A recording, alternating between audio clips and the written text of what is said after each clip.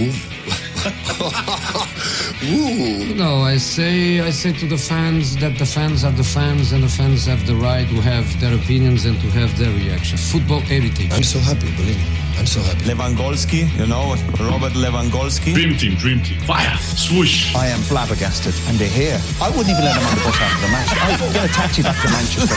The only time a tennis ball's ever made me angry. What's viral on Twitter for us tonight is tennis balls. These boys are fucking mentality giants. It's unbelievable. This is a great football and couldn't produce players and go out and play that rubbish. In August 2020, I'm taking over, and that's the decision. I'm angry, Tony. I have to be honest. Stephen Kenny, we won it. So go on, go back to Scotland and get lost. And I'm certainly going to be a part of that. I'm going to manage that. I'm going to make sure we're even better. And fighting is there! Robbie Brady brings us all to our feet.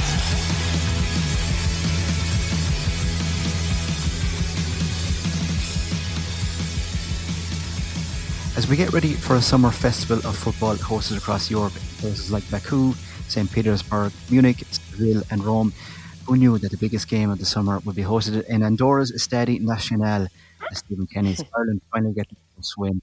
Hello and welcome to this week's Straight the Back podcast. I'm joined as usual by Phil and Enda. How are you, lads? How are you doing? Evening, lads. Good to speak to you again. So as Ireland finally get the monkey off their back and sign off on a long hard year with some semblance of positivity, we'll be taking a look at the past week on the Irish front.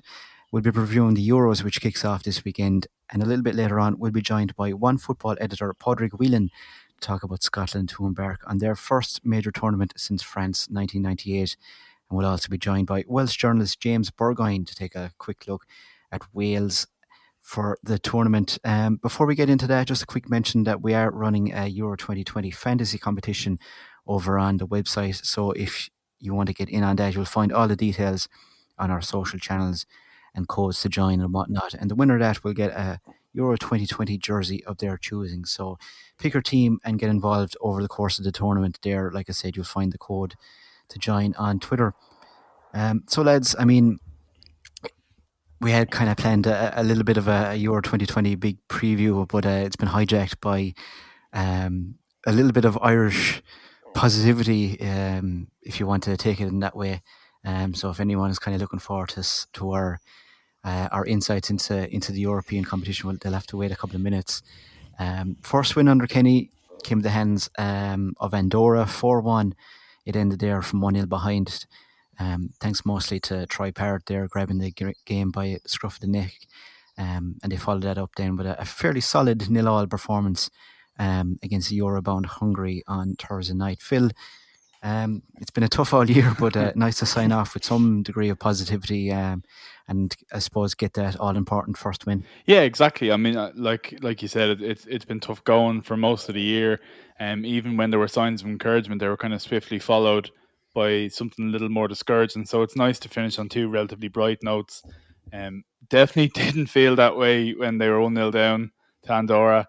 It really felt like it was we were at the bottom of a hole that I never thought we'd get to. But like you said, it was nice to see, especially for Parrott, to kind of turn it on and put us on his back a little bit. And then again, like very solid last night. Some of the kind of the same problems as we've seen before in terms of maybe not loads and loads of creativity or not looking overly like scoring a bag full of goals. But we didn't really look that troubled overall. And I think what you're starting to see now is a few of the kind of tentpole players that Kenny's going to be building this side around starting to emerge. So it's people like John Egan, people like Jason Knight. Increasingly, it looks like Adam Ida's probably going to be part of that as well. So there's probably players now that are starting to put their hands up, because for a while it's been a bit mixed up under Kenny about like COVID and injury and just form has meant that the team's been a little mixed up. There's been players in and out, but you're starting to see players now like Dara O'Shea put runs of games together and other players put their hands up to be included going forward. So I think that's the kind of positive things you can take from it, and you kind of hope that in another kind of 12 to 18 months, however the immediate World Cup qualification campaign goes, that we're in a much better place this time next year or in 18 months' time than we are now. Yeah, I was worrying as the sort of first 50 minutes against Andorra was, and thankfully they did turn it around for Kenny more than anybody. I think last night was probably far more encouraging than anything they produced against Andorra, simply because obviously this is a team that was preparing for the Euros would have loved to have signed off with a win. And I think some of the quality of the play, especially in the second half, from players who, you expect to be very important for Stephen Kenny. I thought Idah was excellent, and as we've seen since Kenny got the job, he'll definitely be a major player for him going forward. Bazunu in the first half was fantastic, and we can see the partnership between O'Shea and Egan growing. So, if you have Bazunu, O'Shea and Egan, as a sort of back three, if you like, before even picking the full backs, which is likely to be Coleman or Doherty, who's still lacking confidence at the moment, obviously after a difficult season at Spurs. And then obviously Jason Knight was excellent in the second half as well. So there's already 4 or 5 players who Kenny can now really bank on. And then the rest is up for grabs, really. And we can see what's coming through from the under-21s for the next 18 months. And those already in the squad, that there's plenty there to work with as well. And it was great to see Parrott put his hand up as well after, a difficult couple of years. So I found last night really encouraging in terms of the tempo of the play as well, compared to the Andorra match, which was a bit slow, which can sometimes happen in these type of games against Andorra, where you just expect it to turn up and win. But I think overall we can start to see the formation of a pattern of play and a style that we probably hoped would, hit this time last year, but injuries and lack of form, and then the playoff match was still as unlucky as you'll get.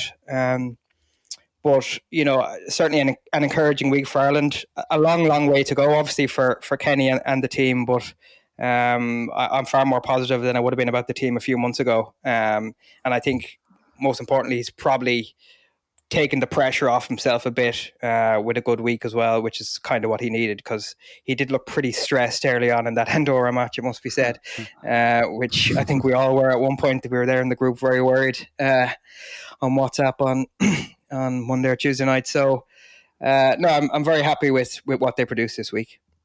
Yeah, I think that first hour or so against Andorra, I mean, you could tell that this was a team that just badly needed a win, and we were kind of joking about the starting 11 as well. Like there was no kind of experimentation, or there were no debutants. I mean, it was purely a side where I think Kenny was just, let's just go out and win the game, please, get that monkey off our backs. And I think you could tell they were a little bit more relaxed against Hungary. They knocked the ball around a little calmer. There was the kind of pressure had really been lifted, and like Phil said, I mean, there is a kind of a development happening. I think it's 8 games now in a row that Darragh O'Shea has played in. Jason Knight looks like he's going to be one of the midfield 3 going forward, and then obviously Adam Idah kind of leading the line. And I mean, it is fairly slim pickings in terms of that kind of leading attacker, but he seems to have favoured Idah, and I suppose from a club perspective, you'd like to see him get a full season, maybe on loan in the Championship, because it kind of hasn't really worked out for him at Norwich so far. He has had a couple of moments, but he would need a kind of a full season before we get to see the best out of him, and I think that would probably help his Irish performances as well. And Parrott, of course. I mean, Parrott, like he talked about being criticised, and kind of it's mad to hear a 19-year-old who has such a short career so far, who hasn't played a whole lot of senior football, to be on the receiving end of a huge amount of criticism. But he does seem to be taken to the role pretty quickly. I mean, you could tell when things went south against Andorra that he was trying his 100% to get things going, and he obviously got those 2 goals. And I found against Hungary as well, he was kind of leading Idah, and kind of they were trying to forge some sort of a partnership and try and figure out who should be where and what runs to make. And I mean, was he 4 or 5 caps for Ireland? It's going to take time, especially when he has such little senior experience.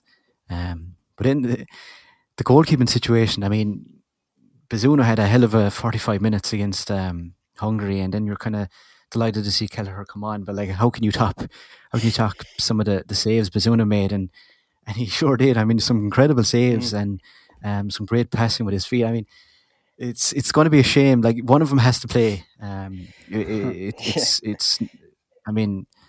It's going to be a tough decision, and I suppose club form is going to base a huge amount of it, depending on who's going well for their respective clubs. And you'd imagine both will be out on loan next year. from Liverpool and Man City. But a nice headache for Kenny, considering we seem to have two really, really exciting goalkeepers who can make saves and play with their feet as well. Yeah, I think that's absolutely right. It is a good problem to have, but it is a pity that, like, it's not even like the situation with Coleman and Doherty where there's a way of working them into a formation. It is literally a binary choice. But like you mentioned, the importance of a loan for Idah. I think it's exceptionally true for those two guys. And I think the destination of those two will determine nearly who gets the jersey. I mean, it feels like at the minute, because Bazunu is the man in possession, rather, that he's probably in pole position to keep it for the games against Portugal. But you could see a world where Kelleher gets a championship loan or a move to the continent where he's playing at a decent level, and if Bazunu ends up in League One again, all of a sudden there's a real question to answer. I think if Kelleher doesn't get his move, which it seems like he will, but if he's at a level maybe equal to Bazunu, I'd say Bazunu, just possession being 9/10 of the law, might stick out there. But it's fantastic that we don't, like, we have a pretty decent history in this country of turning out good goalkeepers. Certainly since Packie Bonner on up, it's never been really a problem position for us.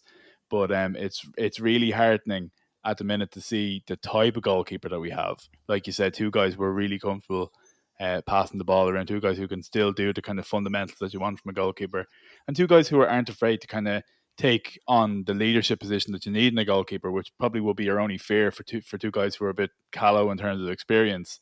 But like the atmospheres they're in at Liverpool and City demand that they are able to take that on their shoulders. So I think no matter who ends up establishing himself as number one, we're in a good position for the next 10 or 12 years in goals at least.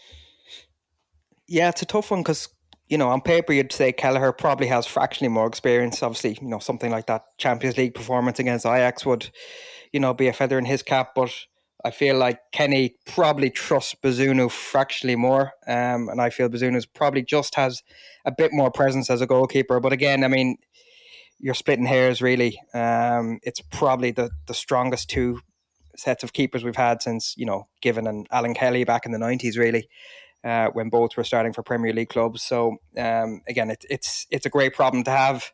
Haven't seen Bazunu in the European qualifiers for Shamrock Rovers as a 16, 17-year-old. I mean, even back then, you could tell what an amazing keeper he'd be. And Kelleher really actually surprised me this season because, it felt after some of his performances in the Cup for Liverpool a couple of years ago that he mightn't develop as one would hope. But seeing him this season, he's really come on leaps and bounds and has a lot more confidence.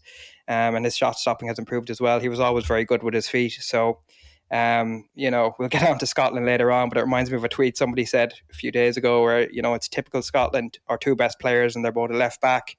And here's Ireland, producing two potentially top class young talents, and even worse, they're both keepers. But it's kind of fitting with the squad that we have. You look at the potential front three of Idah, Parrott, and Connolly, for example. They're all very young as well. So that's starting to filter through in several positions now. And this really was the main reason that Stephen Kenny got the job. He wasn't going to be a guy who was, going to manage a group of 30-plus-year-old veterans who, would basically lead the dressing room, lead the tactics. He was going to be a guy who would have to nurture young talent because that's what he's done at Ireland, at League of Ireland level. So the fact that he's going to be able to put his stamp on the squad a little bit more now going forward, and as we mentioned earlier, we can already see that, it's a really nice position for us to be in. But obviously he still needs to get results to back that up, which he hasn't been doing up until now. So it was a good week for him in that regard to take a bit of pressure off as well. But it's really exciting seeing the level of talent we have coming through, both at senior level and under 21 level. And we haven't seen half of them yet, to be honest. I mean, I've mentioned Nathan Collins a few times. Obviously, the Norwich centre-back as well didn't feature this week. He was left out of the squad. So there's a lot more to come from this team as well. So it'll be, I think the next 12 to 18 months will be really exciting in terms of the type of lineups we'll be producing. Yeah, and just to go back to your point about Bazunu and Kelleher, and maybe Bazunu kind of having a slightly the edge at the moment. I mean, considering he's still only 19, the leadership and the kind of the confidence that he exudes at this stage of his career is kind of scary. And even listening to him in interviews, he already strikes me as a kind of a future Ireland captain in terms of, he says the right things.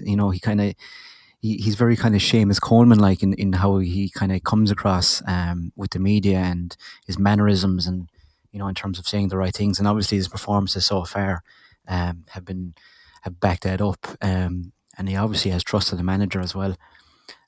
Whereas Kelleher seems maybe a little bit more low key. And you'd like to think a loan deal where he's playing week in, week out kind of brings him out of his shell. Because I think in terms of footballing ability, getting ball to feet, Kelleher might have the edge on Bazunu as things stand, but a nice problem to have.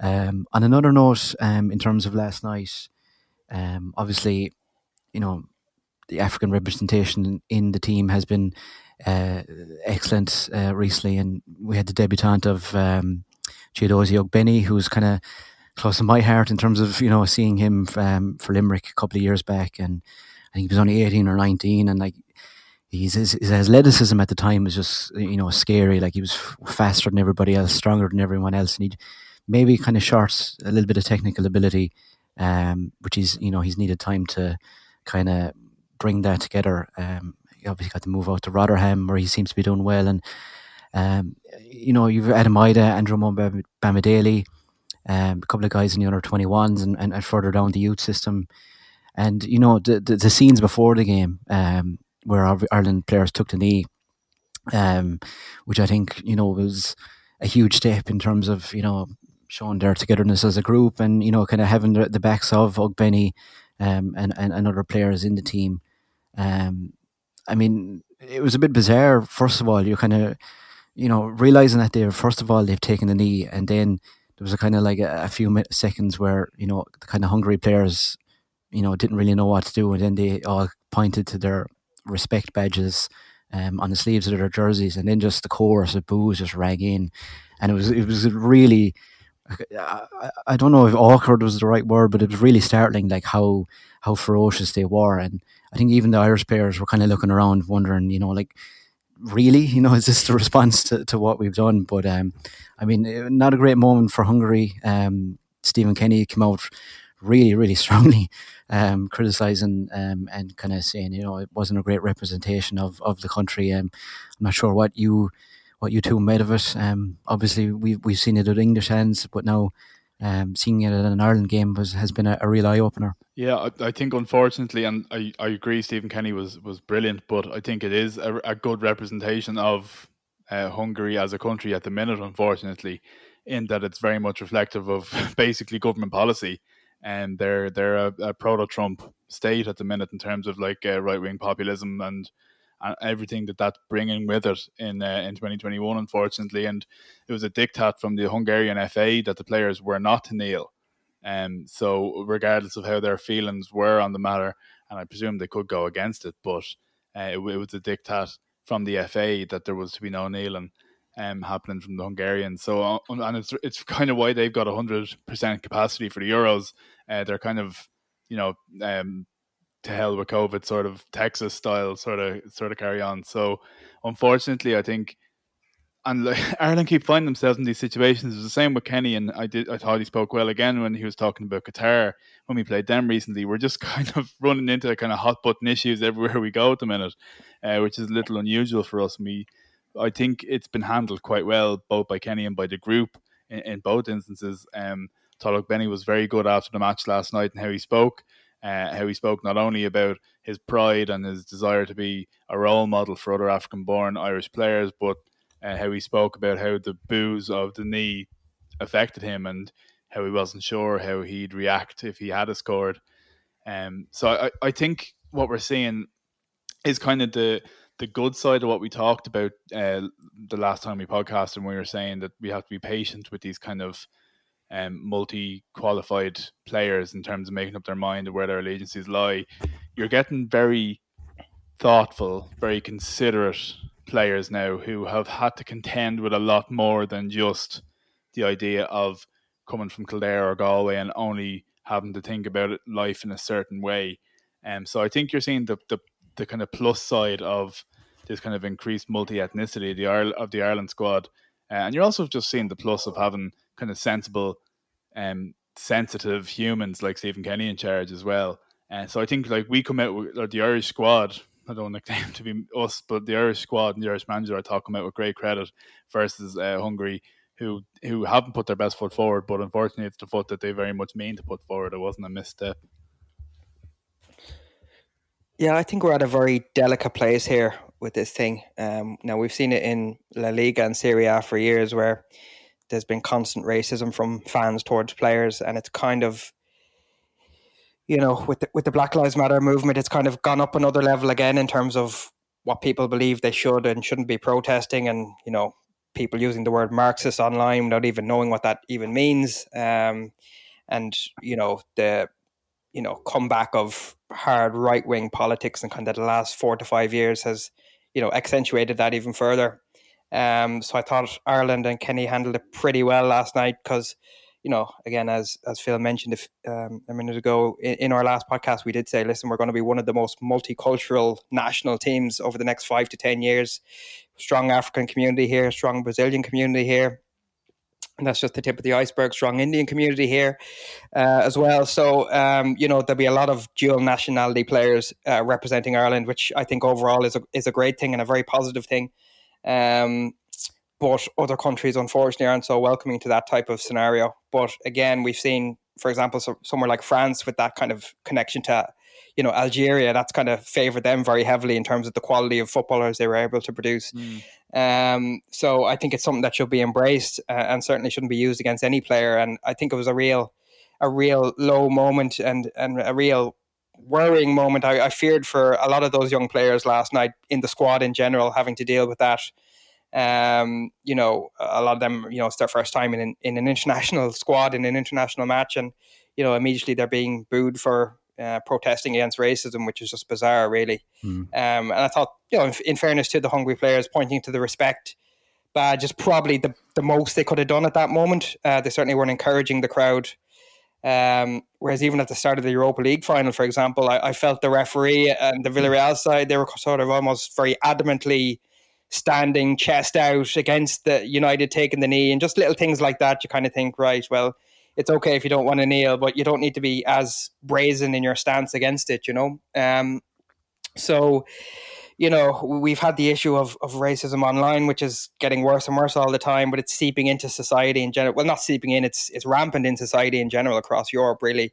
And it's crossed over into the political world. So we're in a really, really bad moment for the game in that regard, and I don't really know what the solution is, apart from we've seen teams storm off the pitch before, and they may have to do it again. Not that I expect anybody to do it this summer, but I expect taking the knee will probably take a back seat next season because it's become too divisive and too controversial for teams to do it through no fault of their own.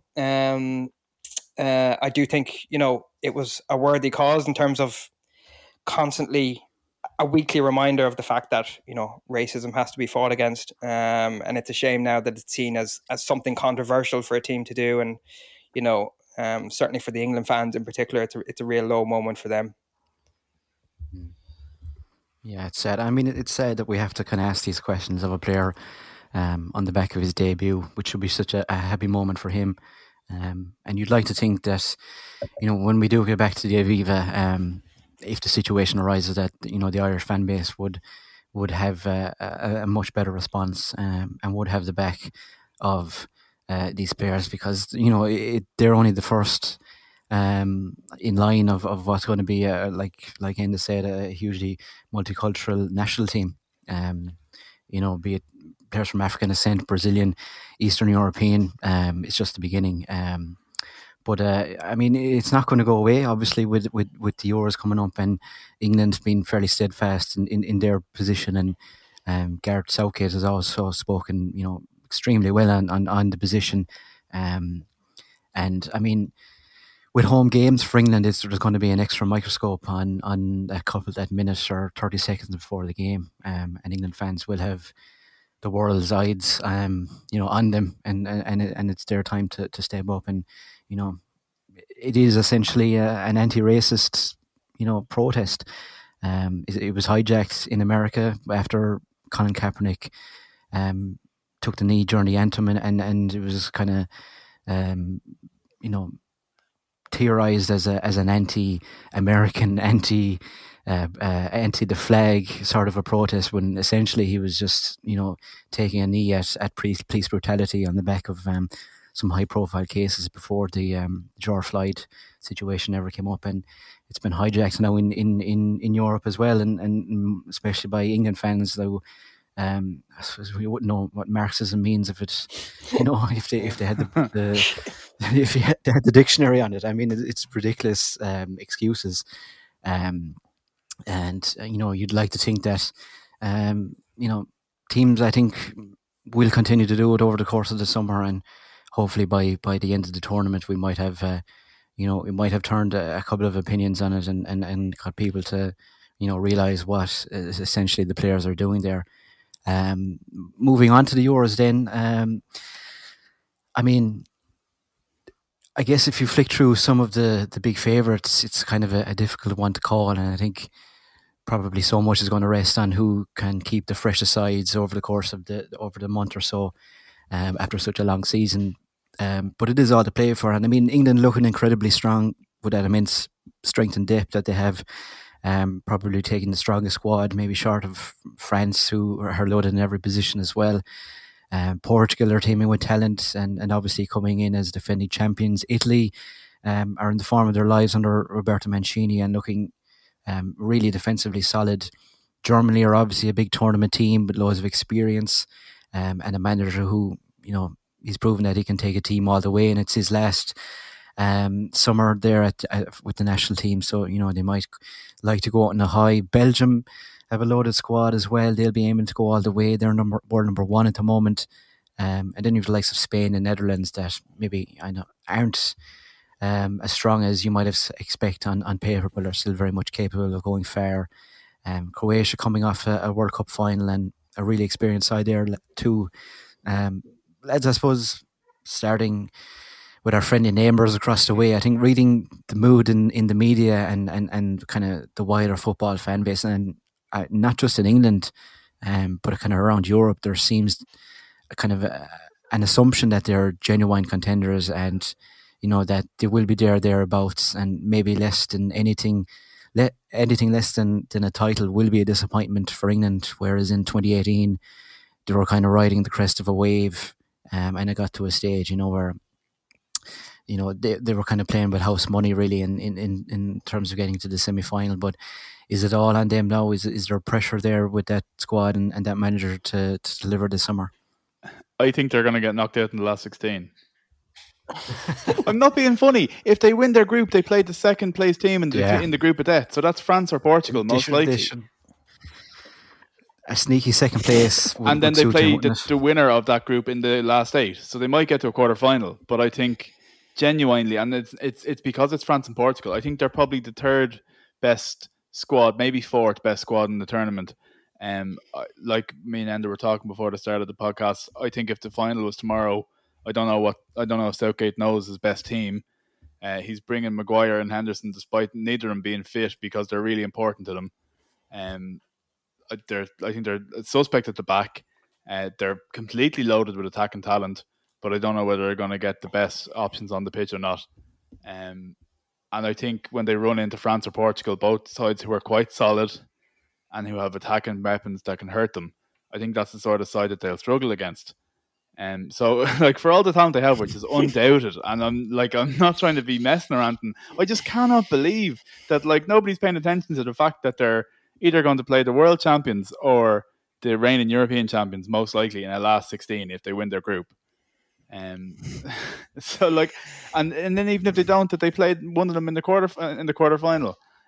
So maybe it's I was going to say a next World Cup thing, but that's next year. I mean, it feels like they've got half the team absolutely sussed in terms of that forward line is absolutely unbelievable. And if he hits on the right chemistry, he nearly could do it by mistake because there's so much talent there. It's like Harry Kane +2, and you could make it work. But it's kind of from defensive midfield back. It just doesn't feel right. Is it going to be a 3? It looks like it could be 3 with Luke Shaw and Kyle Walker and John Stones.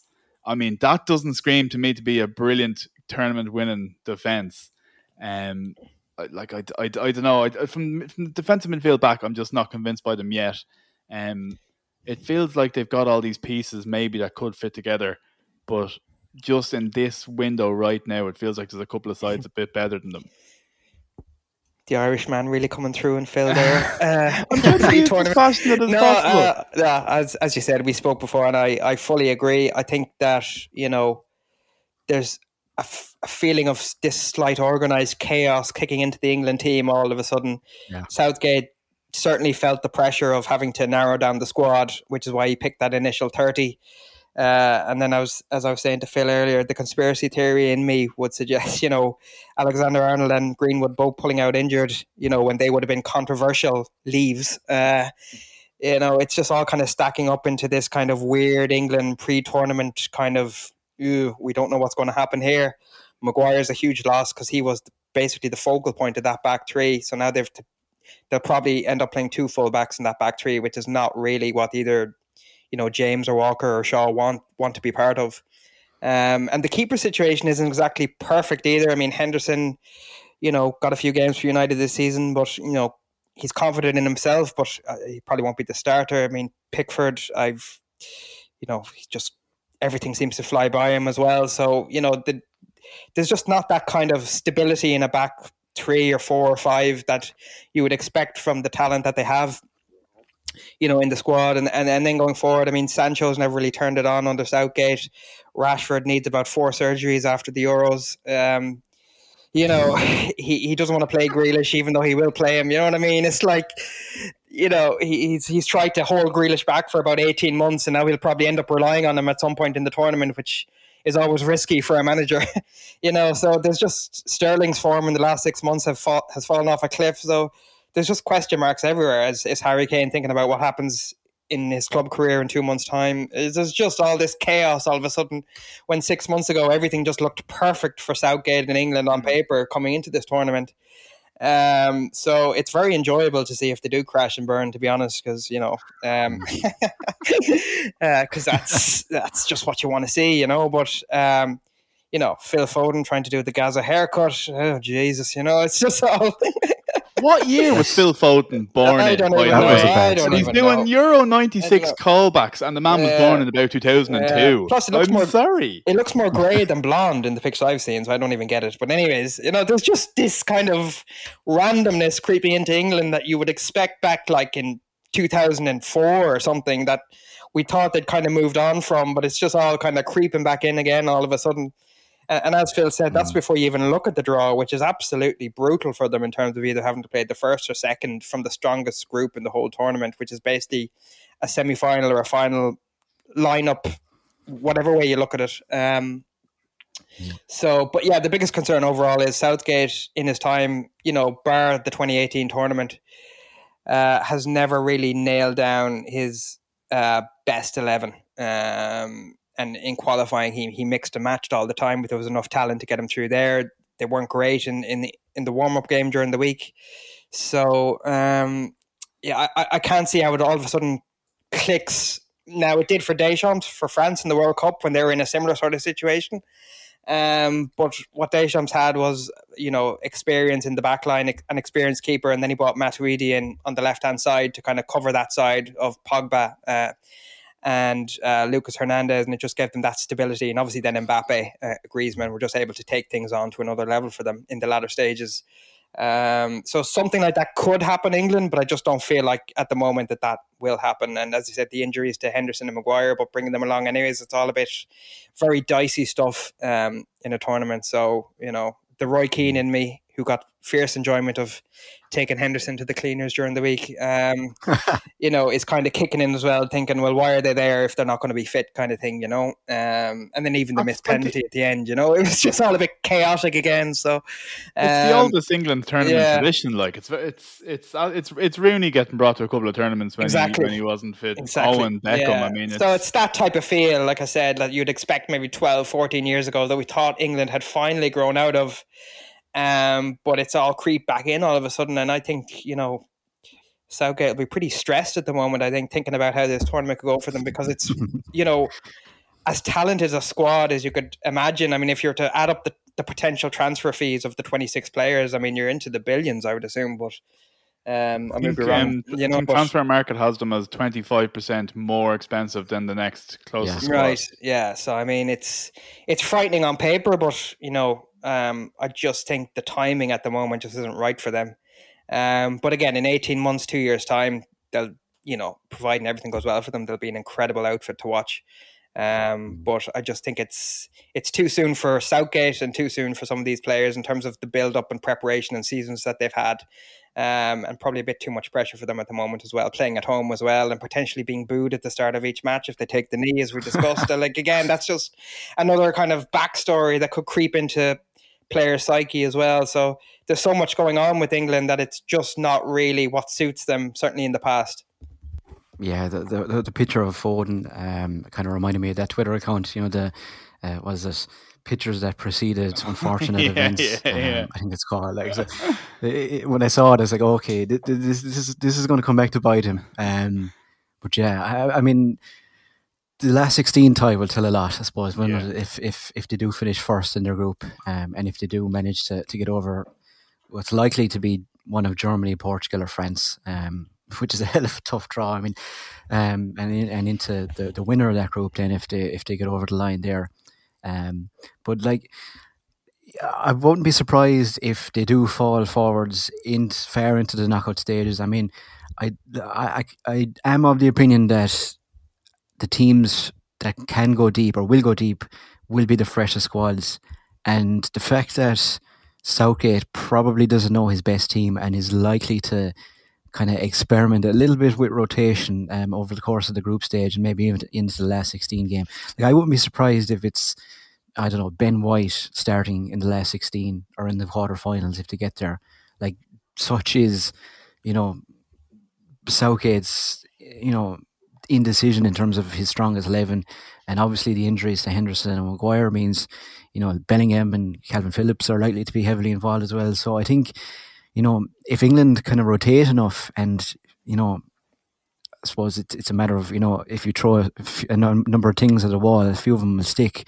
That could be the case for Southgate in terms of the starting 11s that he picks, and he could kind of fluke his way through in terms of, England simply being a fresher 11 than, say, Germany or Portugal, who might be kind of relying on the same 11 every week or every game, I suppose, to get them through, which would kind of be a little bit ironic. But given the season and kind of how elongated it was, and there's certain to be a number of tired legs and tired squads throughout Europe, and you can see in particular Spain picking a really young squad, binning lots of older players like Jesus Navas and Sergio Ramos. So they're clearly of the opinion that we need young fresh legs to get us through.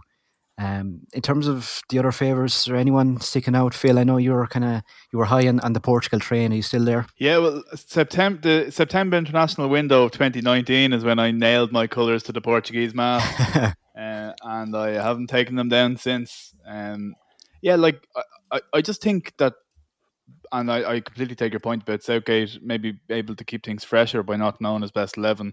I think Portugal are at the other end of the spectrum there, where they know pretty nailed on their best 11.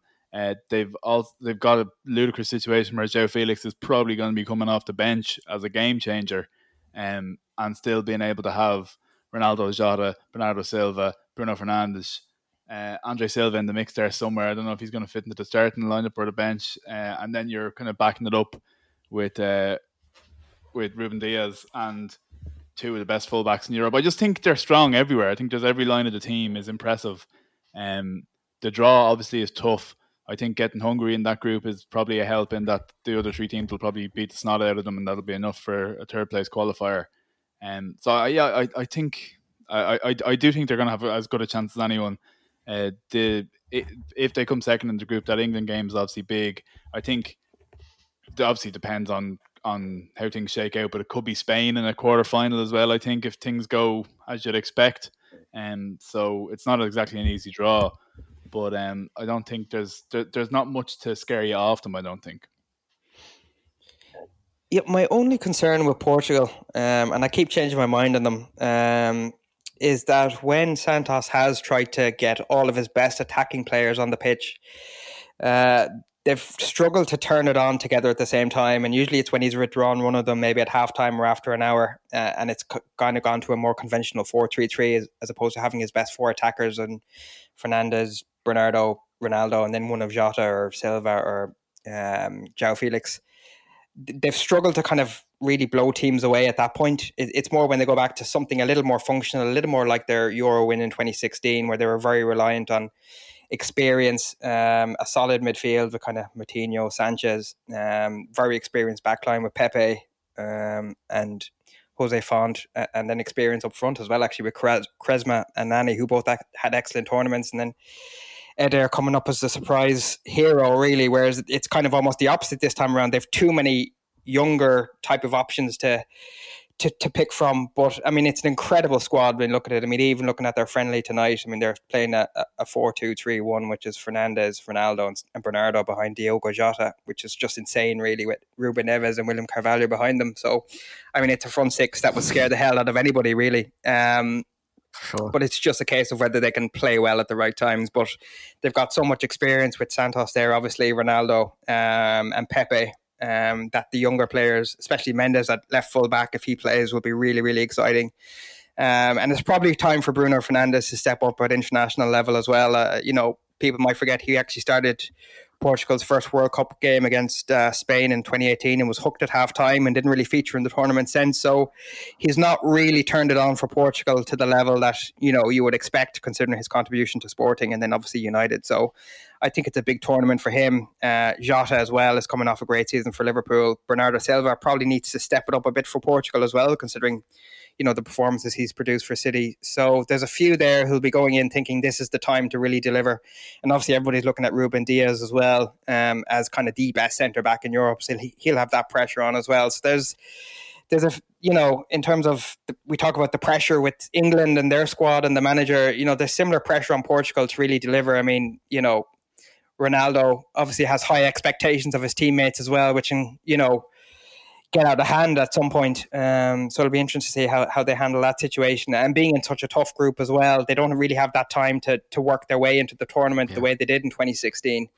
So it will be interesting to see how Portugal go. But I mean, they have such an exciting lineup on paper that, you would expect them to get it right, even in such a tough group. And if they did meet England in the next round, it would be a fantastic match to watch. I mean, I was kind of humming and hawing about some of the big teams. I must admit I am quite high in Italy for some reason. Yeah, I agree. Going into this, I think there's something kind of like a major tournament winning team look about it. I mean, if you go through the defence, it's such an experienced lineup with Bonucci and Chiellini, who obviously didn't have the best of seasons with Juventus, but you'd imagine will be given 150% really for Italy. That's their nature. Florenzi as well. They've really tidy midfield players.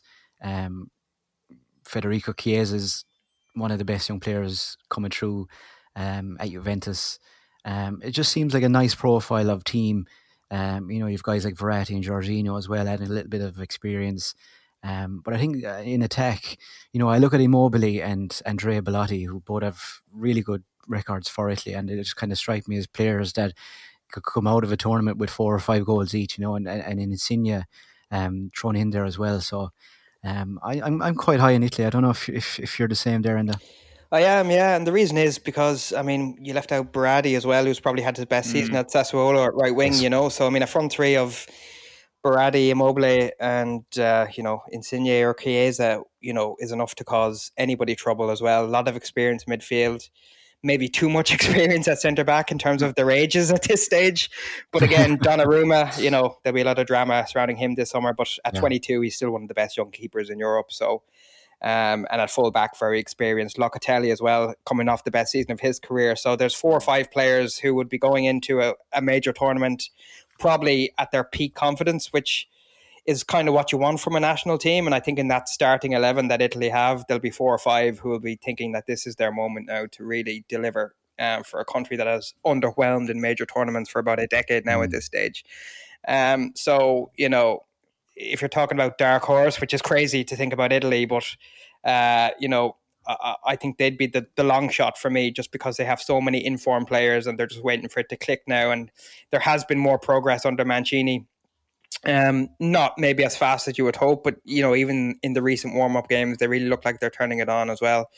Bernardeschi could be a dark horse as well. I know he struggled for Juventus for a couple of seasons, but again, somebody who maybe like Quaresma in 2016, you know, just is waiting for that chance to really shine on the big stage, because certainly his talent would suggest that he can. You know, Chiesa as well, coming off the best season of his career, really impressed me more than I expected at Juventus. So, you know, I'm really looking forward to seeing just how Italy set up. Obviously, quite exposed at centre back. If the midfield of, you know, Jorginho, Verratti, and probably Locatelli don't give them the cover that they need. But apart from that, you know, I think they're well set, and that front three could really blow anybody away if they get it right. So, and Belotti as well, as you said, potentially as a backup to Insigne, is going to be a great option for them as well. So I'm really looking forward to seeing Italy this year, I must say, and I think they'll have a good tournament. Yeah, and I mean, they are coming in as the form team as well. I think they've 7 or 8 clean sheets now in a row, and I think they're unbeaten in like 24 or 5. So, and like, have you seen their staff suits? Their pitch side attire. Very trendy. Very trendy. Some of the best I've seen. So, you know. So Roberto Mancini is looking stylish, and very much it's like the Italian European Championship winning manager, like the Italian priest and Father Ted rocking up for the over 75s. You know, like they're looking swish. So, you know, you'd be disappointed. I think he's playing centre half, isn't he? He probably is at this stage. Yeah, you know, him and Chiellini. Yeah, Chiellini is pushing on that age. Isn't he? Yeah. So that would be my only concern. You know, there's experience, and then there's just old, and I think those Italian centre backs are, you know. But again, we've seen Pepe have one of the best seasons of his career at 38 for Porto. So, you know, you just don't know, like. And I mean, we've got to mention the Italian national anthem. I mean, it's an absolute belter. So I mean, that alone for me is worthy of any tournament win. You know, so and they are at home, I think, for a couple of the games as well. In Rome, so they have a lot of things going for them. So yeah, it'll be interesting to see for sure. What about some of the other teams? France, Belgium. I mean, Belgium are stocked to the gills with teams, but or with talent. But it seems like it's now or never for Roberto Mancini and that kind of generation and era. Yeah. Sorry, Andrew. Yeah, Bobby Martinez. The Southgate-esque kind of annoyance from him. You know what I mean? Like, if he had a worse name or worse hairline, you know, would we really take him as seriously? And De Bruyne probably hasn't featured in training yet for them. So this golden generation, Hazard coming off the worst kind of 18 to 24 months of his career, I don't think the stars are quite aligning for them as Belgium would have hoped, certainly as they did kind of 2 or 3 years ago. So I'm not really as hopeful for them, you know, as I would have been. And centre back, they don't look great. As for France, though, I mean, the diamond they played last night with kind of Griezmann behind Mbappe and Benzema, who hopefully isn't injured, and then Pogba and Kante and Tolisso, who was very good behind. I mean, that could be a game changer for France, really. That's as good as front six as you'll get anywhere. Perhaps lacking a bit of width from the full-back positions, especially on the left-hand side. Lucas Hernandez is more of a defensive left-back. He's really a centre-back. But Kimpembe is coming in probably after the best kind of 18 to 24 months of his career alongside Varane. Pavard hasn't had a great time at Bayern, but still a fantastic player. And So, apart from the lack of depth in the squad in midfield, I think France, for me, are the favourites. I just think that starting 11 is just absolutely outrageous. And if Benzema isn't injured, which it didn't look too serious last night, for me, the favourites for sure, with that diamond formation in particular. I mean, they were just absolutely stunning last night. And I know it was only a warm-up game, which suits Pogba more than any other big game, etc., etc. But, the formation alone just makes you just want to watch them. I mean, I just think they're in fantastic form. Yeah. Any the kind of dark horse group, I suppose, outside of that 7 or 8 teams and at the top of the odds, is there anyone sticking out? I've one that I've been brewing this and I've been rolling over my head and whether I should say it or not. But inspired by you and it's Denmark, isn't it? No, it's not Denmark. Actually, I've seen I've seen talk of them. But Scotland is it Scotland?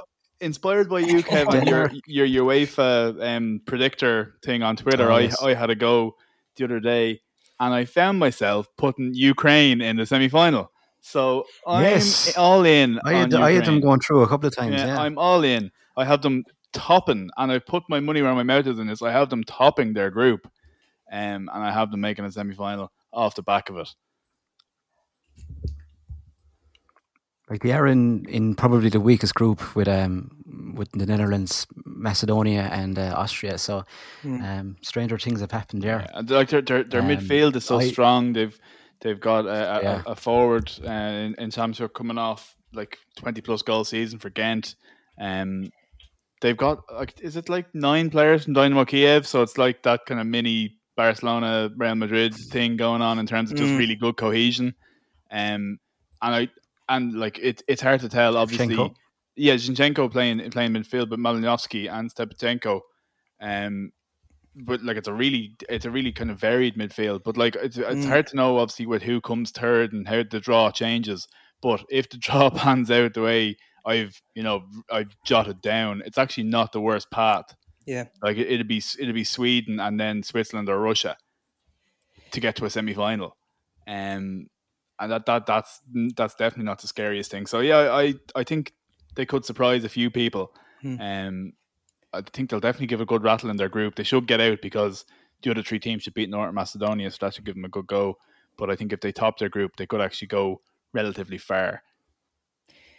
Yeah, I've kind of been obsessed looking for my next charisma, really, in terms of how many times has been mentioned there? I don't know, about 4 or 5. The guy is just stuck in my brain. But like just that kind of a veteran write-off that just comes into a tournament and helps his team produce ridiculous things. And I'm looking at this Ukraine squad and I think Andrei Yarmolenko, after 2 or 3 dodgy seasons at West Ham, considering how awesome he was, before his move to Dortmund, he could be one to watch as well. So, there's something about the Ukraine squad. There's enough there to make you think, and a lot of local Ukraine-based players as well through Kiev and Shakhtar Donetsk as well. So, it'll be interesting to see how they go. But, certainly one to watch as well. I think they're a great shout, Phil, yeah.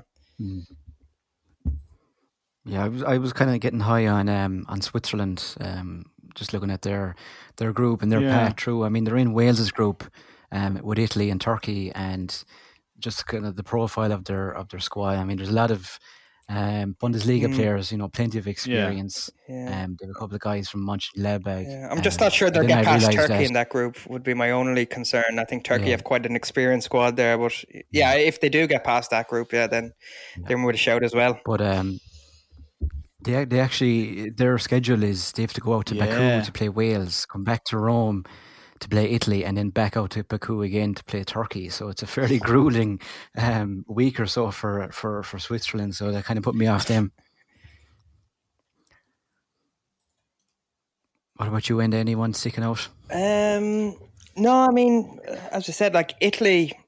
You're going to give Scotland or Wales a run? No, I don't think so. I actually do really like.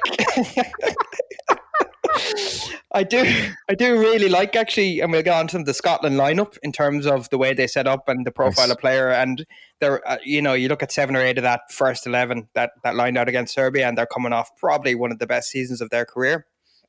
So in terms of, say, pulling a Wales 2016 or whatever, I think they could be, they could perhaps pull it off, but then you look at the group and think, geez, it's just, such a tough group. Yeah. If they'd gotten a nice draw, I mean, they really could have been ones to watch. And even up until this week, I was convincing myself that they're the dark horse. But then you just look back to that group and it's just, it's a step too far for them. And I just think Wales just have too many players out of form, too much drama with the managerial situation. So, they would have been the two that I would have looked at originally, obviously being the closest to us at the time.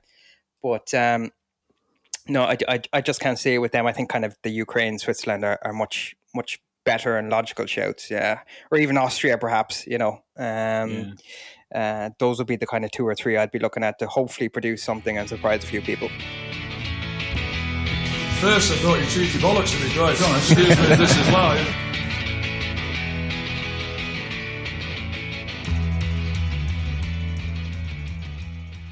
Delighted to be joined by Padraig Whelan from One Football to talk Scotland ahead of the Euros. Thanks for coming on, Padraig. Hope you're well.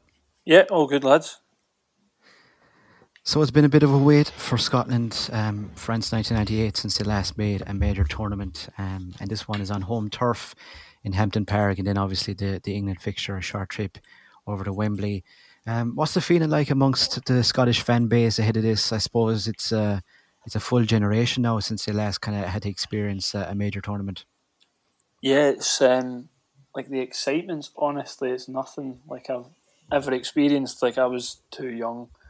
I've got like kind of vague memories of the opening game, France 98 against Brazil, but nothing really more than that. And then since then, as I'm sure you guys know, it's just been failure after failure. Some of it glorious, some of it less so. So I've I've never really experienced this kind of excitement and stuff that I have from like obviously other parts of the family when Ireland have qualified and stuff, and it's been good, but it's just not quite the same as when it's your own country. And yeah, the place is it's absolutely buzzing. It's people talking about the team and how good the team is and how this guy should be starting, that guy should be starting, and there's times you just really have to stop and pinch yourself and think, yeah, they're talking about these guys who should be playing at a major tournament. It's still, even though it's been November last year since we qualified and like less than a week away now, it almost still hasn't sunk in that they've actually made it at last. But yeah, it's, as I said, the excitement's it's different level. It's really not something I'm used to at all. Yeah, even the means of how they qualified. I mean, I remember watching it. I was just on the edge of my seat, kind of willing them to get over the line, and they're in the shootout. I mean, you've a pretty tough group with England, Croatia, and Czech Republic. I mean, we know everything about England at this point, but Croatia coming off a World Cup final, they've had a couple of retirements in the meantime, and Czech Republic they're kind of they seem like one of those sticky tournament teams that are likely to get a decent result or two, no matter who they're coming up against. So, what's your kind of gauge on Scotland's expectations for the group? I honestly, I think there's a genuine, maybe not expectation, but I think there's definitely, excuse me, a belief that Scotland can get out of the group. I think the really big thing is having the Czech Republic at home in the first game, because you look at it and you go, that's going to be, if you're going to get your win from somewhere, that's going to be the game it comes from. Scotland have played them twice in the last year in the Nations League and beat them home and away. The away game, maybe a bit of a false flag. They were pretty much decimated by COVID, and they had to play essentially the best players from their youth teams. So maybe you can't read too much into that, but still managed to win that one, beat them at Hampden as well in the Nations League. Sorry. So I think you look at that one and you go, if you just got off to a good start, then England next. It's I suppose you could class it as almost like a a derby game, anything can happen. But I think everybody knows the quality that they've got, just ridiculously talented all over. And then, Croatia last, back at home again, so that'll also be important. I think there's a danger that some people here as well, maybe looking at Croatia and giving it they got to the World Cup final, but maybe not the team that they once were, which, I mean, I guess you can make the case, but still really dangerous. But I think the main thing is just people are kind of also for a change, because it's been so long since Scotland have had a group that is this talented, where people are looking at it now and saying that, Czech Republic have this guy, England have whoever, Croatia have whoever as well, but Scotland have some really, really good players playing at a high level all over the park. There's a few little weak spots in the team, but not a lot, like midfield, a lot of quality there. Obviously, we've got as many left backs as England have got right backs that are quality. So, I think people are confident that we've also got some good players that can hurt these teams. And I think a reasonable expectation that maybe a win and a draw, perhaps, and you could kind of sneak into the equation, where obviously there is a chance you could finish third and qualify, although there's also that very Scottish thing in the back of my mind going, it would be typical Scotland to be one of the 2 third place teams who finishes third and doesn't actually make it. So yes, we'll see. I mean, just looking at the profile of the squad, and I think we'll get into the shape and the tactical setup shortly in terms of how you've kind of accommodated Robertson and Tierney, but it is a nice looking squad. I mean, you have some strong midfield players, Premier League caliber players, and like some McGinn and Fleck and McTominay, and that's kind of complemented then by a couple of young guys. Billy Gilmour obviously is probably the headliner in terms of his age at 19, and some of his appearances for Chelsea so far have really stood out, and David Turnbull as well at Celtic. So it's a kind of a nice mix of guys who've been there in the Premier League and in the SPL over the past couple of years, and a couple of young lads coming through who have shown a lot of promise. Yeah, it's the squad that quite a lot of us have been talking about it, that if you were really, really pushing it to find maybe a weak link or someone who might not play, you're probably looking at the third choice goalkeeper, John McLaughlin, who he's Rangers sub goalkeeper, so he doesn't even play at club level.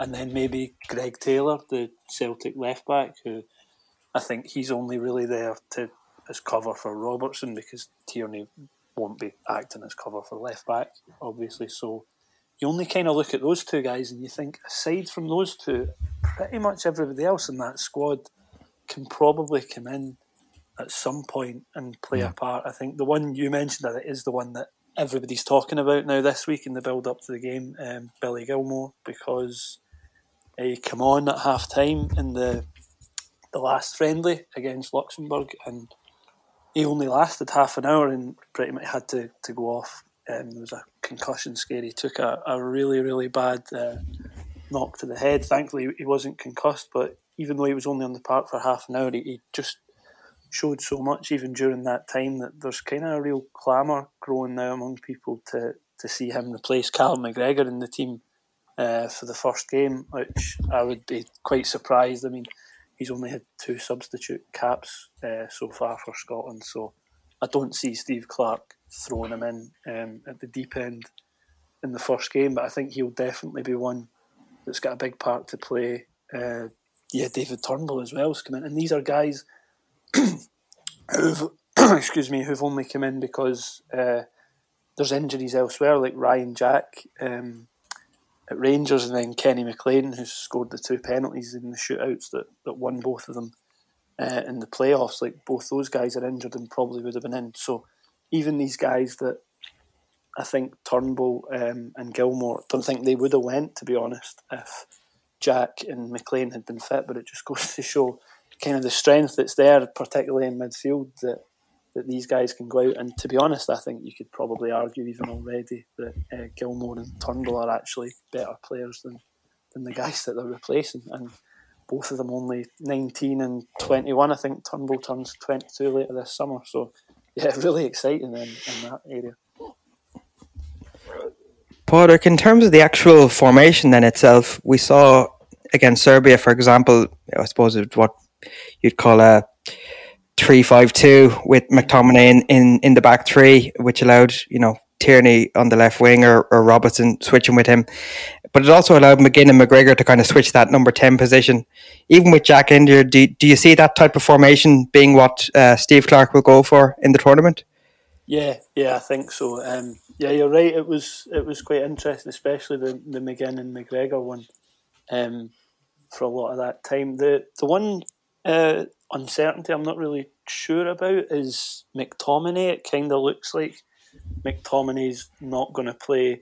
Obviously, like you mentioned, he played that right centre-back role in Belgrade. He's played it quite a few times for Scotland, and I think he's actually a real asset to Scotland there. I think he kind of gives you more at the back than some of the players that you're kind of talking that you'd have to draft in, a Jack Hendry or Grant Hanley, maybe even Liam Cooper at Leeds to play if you're moving McTominay into midfield. But the last few games kind of seem to suggest that that's what he's going to do now.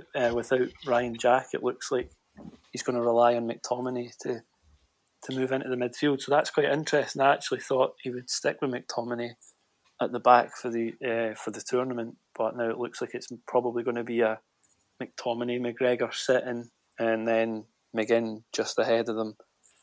You're maybe looking at, I think Tierney was obviously definitely going to start in the back three. Robertson on the left, probably Stephen O'Donnell on the right, and then the other two centre-back positions, I think you could maybe argue here and there for, like, there's quite a few guys that probably be based on what he's done recently, Hanley and Jack Hendry, and then kind of leaves the only question mark whether he actually does go two up front with Lyndon Dykes and Shea Adams, or if he's going to go, rather than two strikers, if he uses a Ryan Christie or a Ryan Fraser maybe playing off Lyndon Dykes. But I think Lyndon Dykes is definitely going to have to play just big and physical and kind of, I mean, he's obviously not the greatest finisher in the world, and he probably could have had a hat-trick in the Luxembourg game and missed quite a few chances. Should have had a hat-trick probably on another day, but he's just so physical and he just makes an absolute nuisance of himself no matter who he's coming up against. So I think he'll be a big threat. But yeah, kind of the 3-5-2 I think is definitely, there's just no way he's going to change from that now. But whether he actually goes with two genuine strikers or goes with maybe a Christie or a Fraser, like I say, playing off him, that's also another one to watch. Park, you mentioned there Lyndon Dykes probably going to be either one of two with Adams or up on his own. In terms of Adams, it's obviously a fairly recent convert to the Scottish cause, and he turned down an approach in 2017 to switch allegiances from England. There was a little bit of pushback when he did move over earlier this year that he was kind of only doing it to chase a place at the Euros and all that. Has he been more accepted into the squad now by the wider public as the tournament approaches, and as it looks like he's going to have at least a partially important role to play? Yeah, that's exactly what happens. And even I was one of them, to be honest, that was a bit sceptical. Like, it's pretty much, it was middle of March, I think, or early March when it kind of came out of the blue that Steve Clarke had approached him and was kind of chasing him up, pretty much just with a view to the Euros, I think. It did come out of nowhere, but he kind of hit the ground running. He scored against the Faroes, quite a good goal in the World Cup qualifying, got the winner against Luxembourg the other day. So I think, like, the closer the tournament's got, he's been playing quite well whenever he's been called upon, and people have moved that to the back of their mind. I did think, maybe Lee Griffiths or a striker like that will probably be sitting at home kind of kicking themselves that they've allowed somebody to kind of sneak up on the outside and steal a place from them almost, because if he'd maybe gotten his act together a little bit this season, he probably could and should be there. He's still one of Scotland's best finishers. But yeah, I think now people pretty much are are on board with Che Adams and Dykes as well. Obviously was less so, but kind of a similar situation. In terms of his role, I think it will be quite interesting to see if he does actually start or not. I still don't think he's a certainty. To be honest, he's a lot better playing off like a Dykes or something like that. I don't see him being the one that ever gets the nod in the lone role, and it'll be him relied upon with a Fraser or a Christie or an Armstrong or whoever it might be playing off him. But he's definitely going to be a big player for Scotland. Like I said, at the start I was a little dubious. I'd watched him with Southampton, and it took him a long time to get going for them as well. And then, eventually when he did, he seems more one of these guys that's kind of who score quite a few screamers, but not so much like a consistent goal scorer. But yeah, I'm quite excited to have him there now, to be honest. I think beggars can't be choosers for us as well at this, but we really don't have a lot. We feel you there. Yeah, exactly. So, you mentioned Lee Griffiths there, and I was kind of just looking at him here. I'm surprised to see he's only 22 caps for Scotland. Obviously, he's had some recent injuries and personal issues off the field, but will he be disappointed not to get called up? Like you said, considering he is one of Scotland's better finishers, and he has been such a fantastic player for Scotland over the years, or for Celtic rather. Yeah, exactly. Like even I'm one of the ones that kind of just so frustrated with him and like want to shake, because obviously I'm a Celtic fan and watch him, or supposed to watch him most weeks, but he's kind of been missing more often than he's been there recently, and it's so frustrating because I think he's 29, 30 now. Like, this really should have been his tournament to kind of grasp it. And you kind of thought, you guys probably remember the game the England won a few years ago when he got the 2 free kicks in the last minute. We obviously still managed to throw it away after taking a lead in 90th, 91st minute, but you kind of thought that would be it, and then he followed it up where he got a really good goal out in Slovenia, but never really kicked on after that. And then you've obviously mentioned he's had not just injury issues, but he's had other issues as well away from the pitch. But I think he'll be absolutely kicking himself, because I think the 4th striker in the Scotland squad is Kevin Nisbet at Hibs, who's a really good little player and really impressed him, and he's got a great story. He's kind of came like from quite low down in the pyramid and just worked his way up in Scotland, and I think only Edward maybe scored more goals than him in the league last season. So it's quite good to see a guy like him who's put the work in and got there on merit. But I mean, if you look at Scotland, I would still argue that even now he's probably Scotland's best out and out finisher that they've got. But yeah, it's just really frustrating, and it's tough for him, because this really should have been his tournament, perfect age coming into it. But yeah, we'll have to make do without him. Like I said at the top, you've 2 games in Hampden Park. You've the Czechs and in Croatia, and in between that, then you've the trip to Wembley. So you're heading along to the games. What's the crowd situation in terms of attendance? Because I imagine there's going to be a fair amount of demand for tickets to get in. Yeah, I think it's 12,000 at Hampden for both those games, and then a little more for Wembley, obviously. But yeah, tickets are pretty much are gold dust. I was quite fortunate even to get them when they'd fallen that on the kind of supporters club, the loyalty points, so that even then when they had fallen, they weren't falling all that far.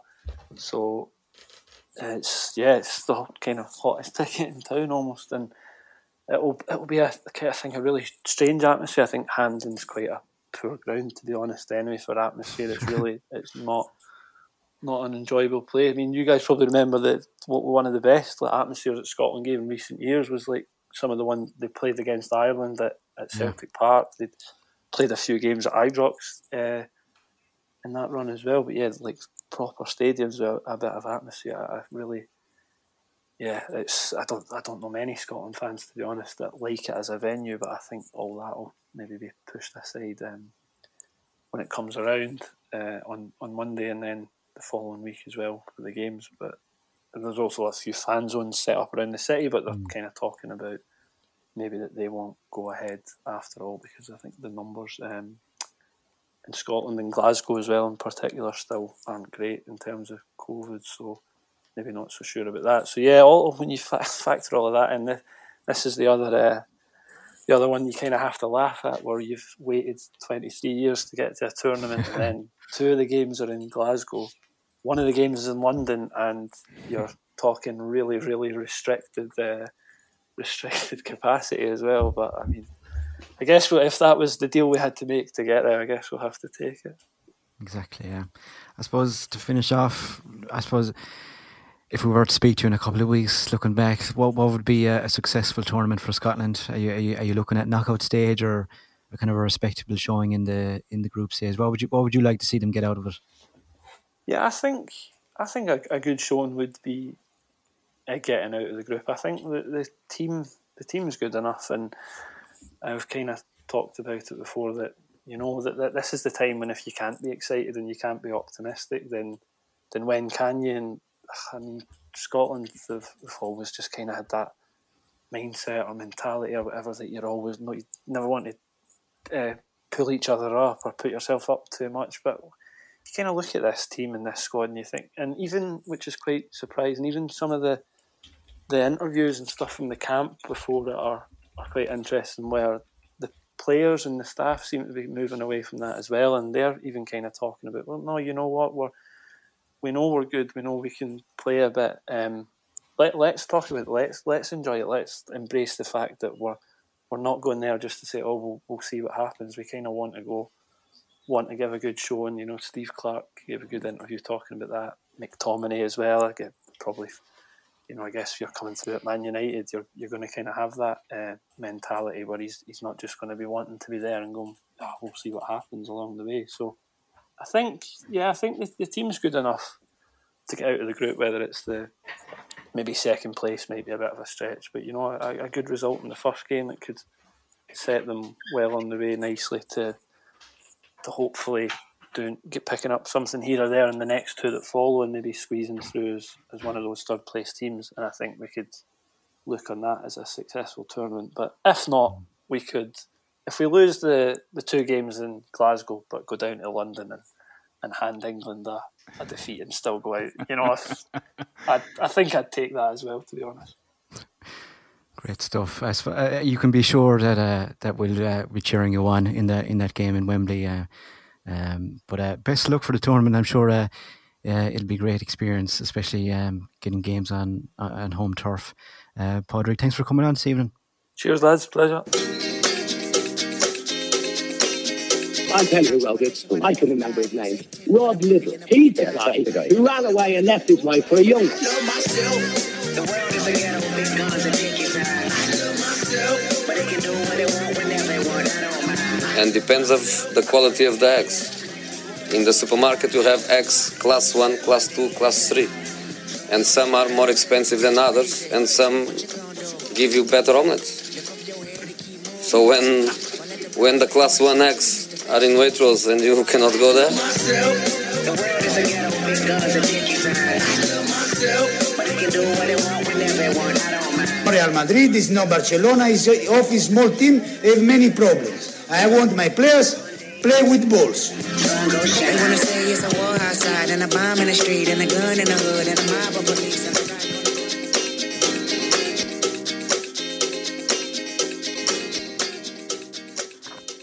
We're joined by Welsh journalist James Burgoyne to take a quick look at Wales ahead of the tournament. Thanks for coming on, James. Hope you're well. Yeah, very well, thank you. Thank you for having me on. So obviously Wales had that incredible run at Euro 2016, reaching the semi-finals and losing to eventual winners Portugal. There's been a fair bit of change in that 5-year gap, James, between managers and the playing personnel. What are the nation's expectations going into this summer's tournament? I think it's definitely obviously going to be a hell of a lot more expectation than we had last time. for loads of different reasons. I think I think generally our squad is a lot better than the one that we had going into 2016. I think certainly in terms of the general squad, obviously we've still got the world class players in Gareth Bale and Aaron Ramsey, but we've got the youngsters coming through like Nico Williams and Ethan Ampadu, and slightly older ones in Harry Wilson and David Brooks and Dan James, and it's definitely confident. I mean, the thing with this time in terms of our group is a lot harder, I think, than the one we had in 2016.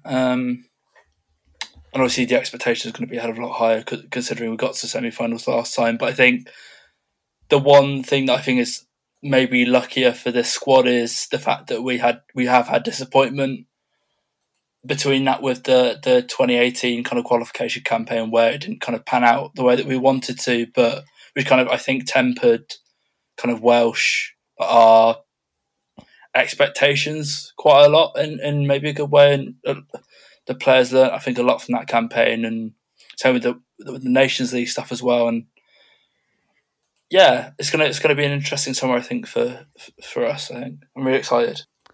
Like you mentioned there, the group is pretty difficult. I mean, Switzerland and Turkey are kind of being pegged as dark horses, and Italy, obviously, a seasoned tournament side.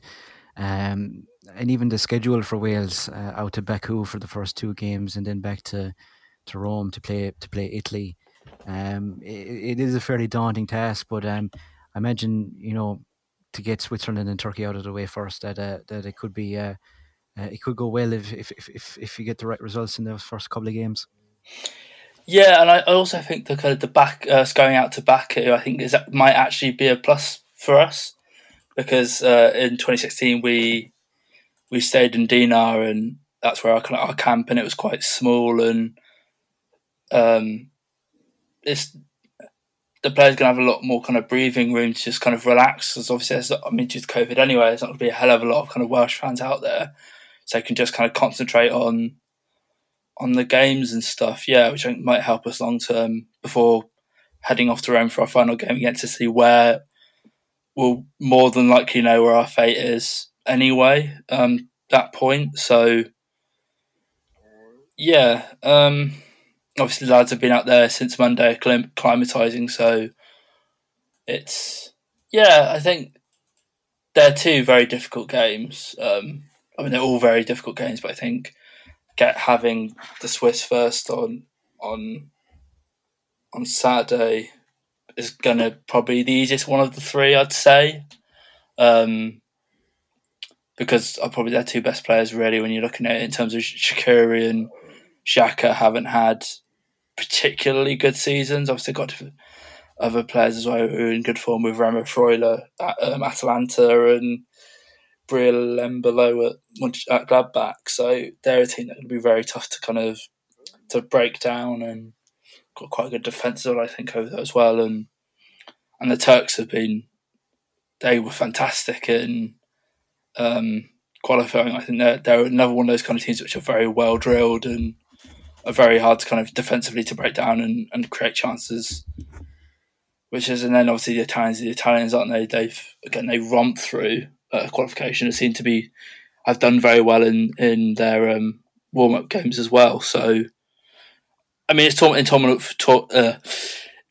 tournament football. I think it's just good to get everyone going. I think the fact that we have a harder group may give us kind of, if we're able to somehow get through it, gives us a good springboard going into the knockout games, I think. So it's just is what it is, isn't it, really?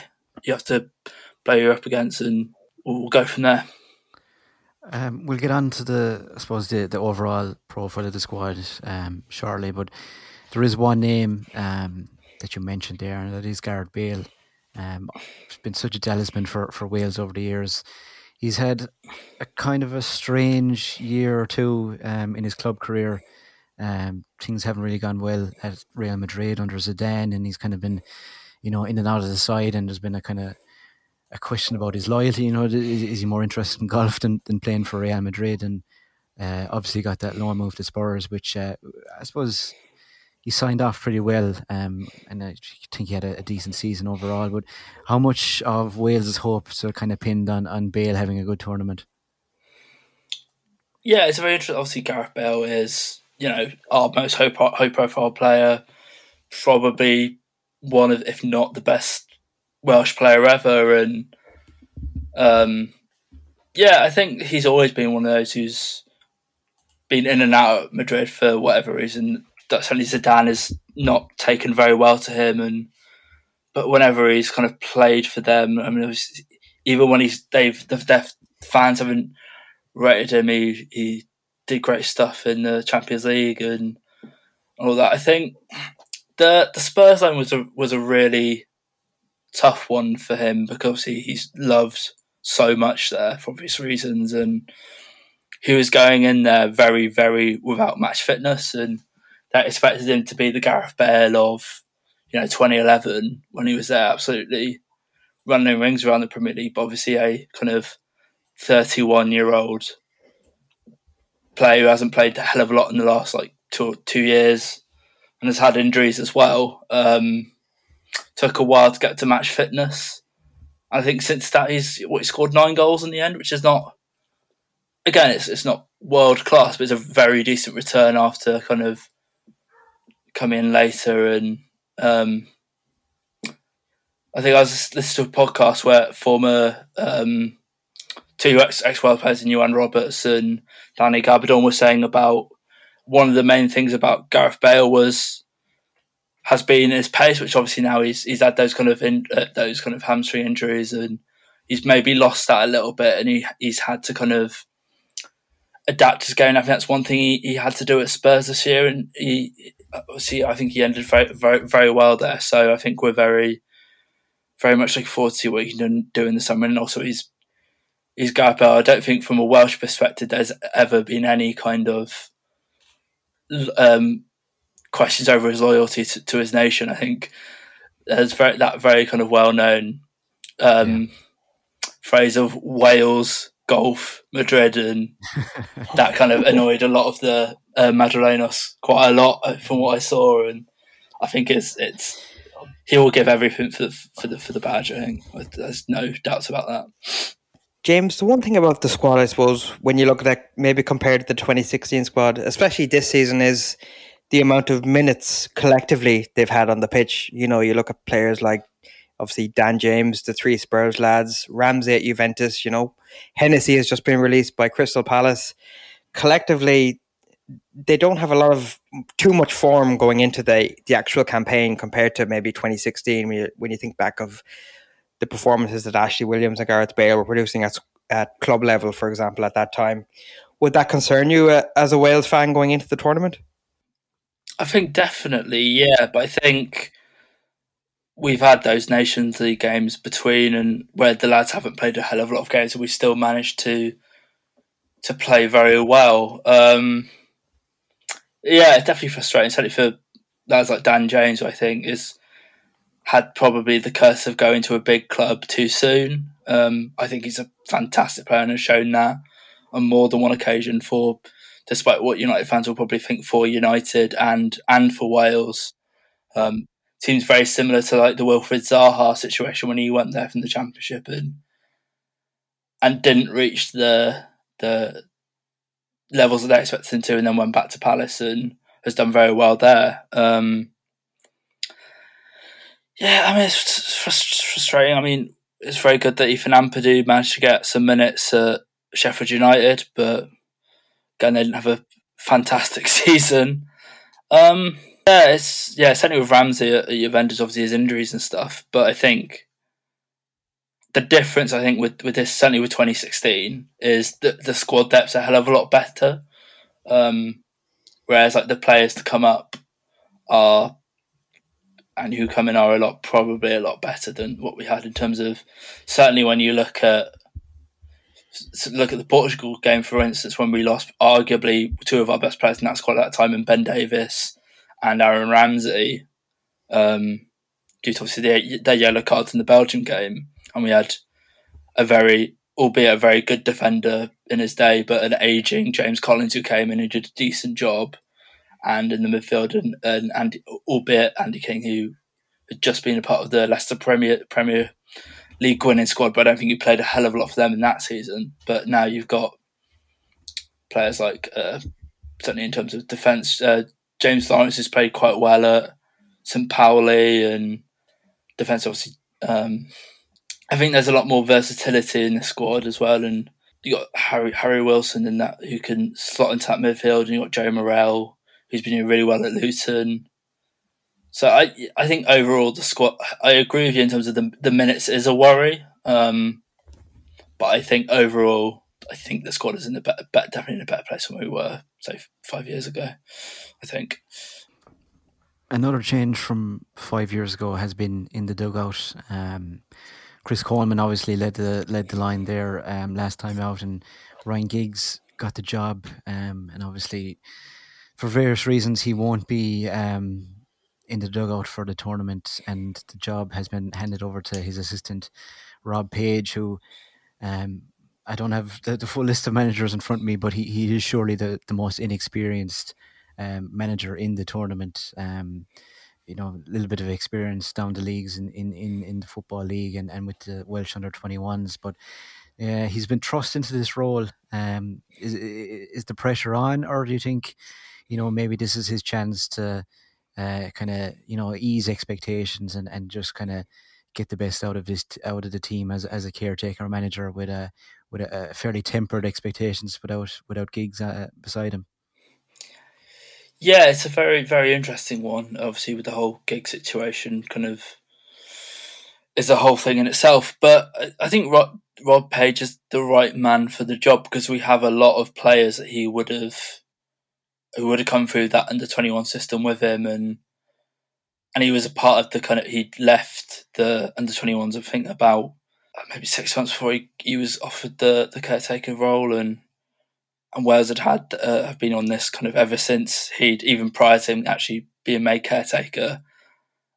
Wales have been on this quite incredible home run of clean sheets and in the kind of competitor games, and we look very solid with him at the helm. And I think the pressure's definitely off. I think with him being caretaker, definitely. But I mean, he'll be ambitious. I think it's him putting himself in the shop window as well, because I think when he was at Northampton and Port Valley, I think he did quite well at both of those jobs, but didn't maybe reach expectations, but then went back to Wales under 21. So I think he's the right man for the job at the moment. I think, you got to say expectations are off, but I think in terms of international management, it's a very difficult job, and I think as a coach, I don't think we could have had anyone better. I think he's been a very calming influence, and he's shown because he ran those kind of Nation League games, and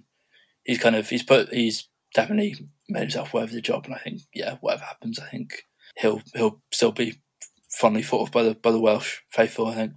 James, if we're speaking to you in a couple of weeks' time, and obviously, like we said, it's a pretty tough group with Switzerland, Turkey, and Italy. But if we're speaking to you in a couple of weeks' time, looking back on how Wales have gone, what would you be happy with? Are you thinking knockout stage, or maybe a good showing in the group? What would you be happy with as a Wales fan to go through the tournament? It's a really difficult one. As much as a tough group, I think we do definitely.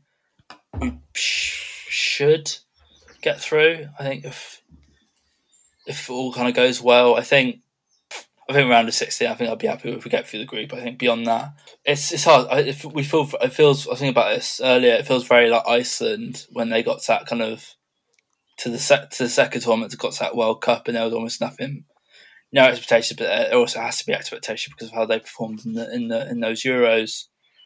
It feels very much like that, where we can't be the kind of little nation now of like, we have to have some expectation. We have to want to get through the group, but I don't think we're arrogant enough to think that it's going to be easy. And I think getting through the group, I think I'd be very happy with that. But it's kind of our expectations are all based around really what happens on Saturday. Really, after those 90 minutes, I think then we'll have a better grasp on how the players are kind of acclimatised to tournament football, and where we'll go from there, I think. But yeah, I'd say group stage and getting out, I think we'd be happy with that. I think beyond that, I think would be a bonus. Good stuff. I think we'll definitely be cheering Wales on and living vicariously through Scotland and Wales since we're not there this year. James, thanks for coming on this evening. That's all right. Thanks for having me.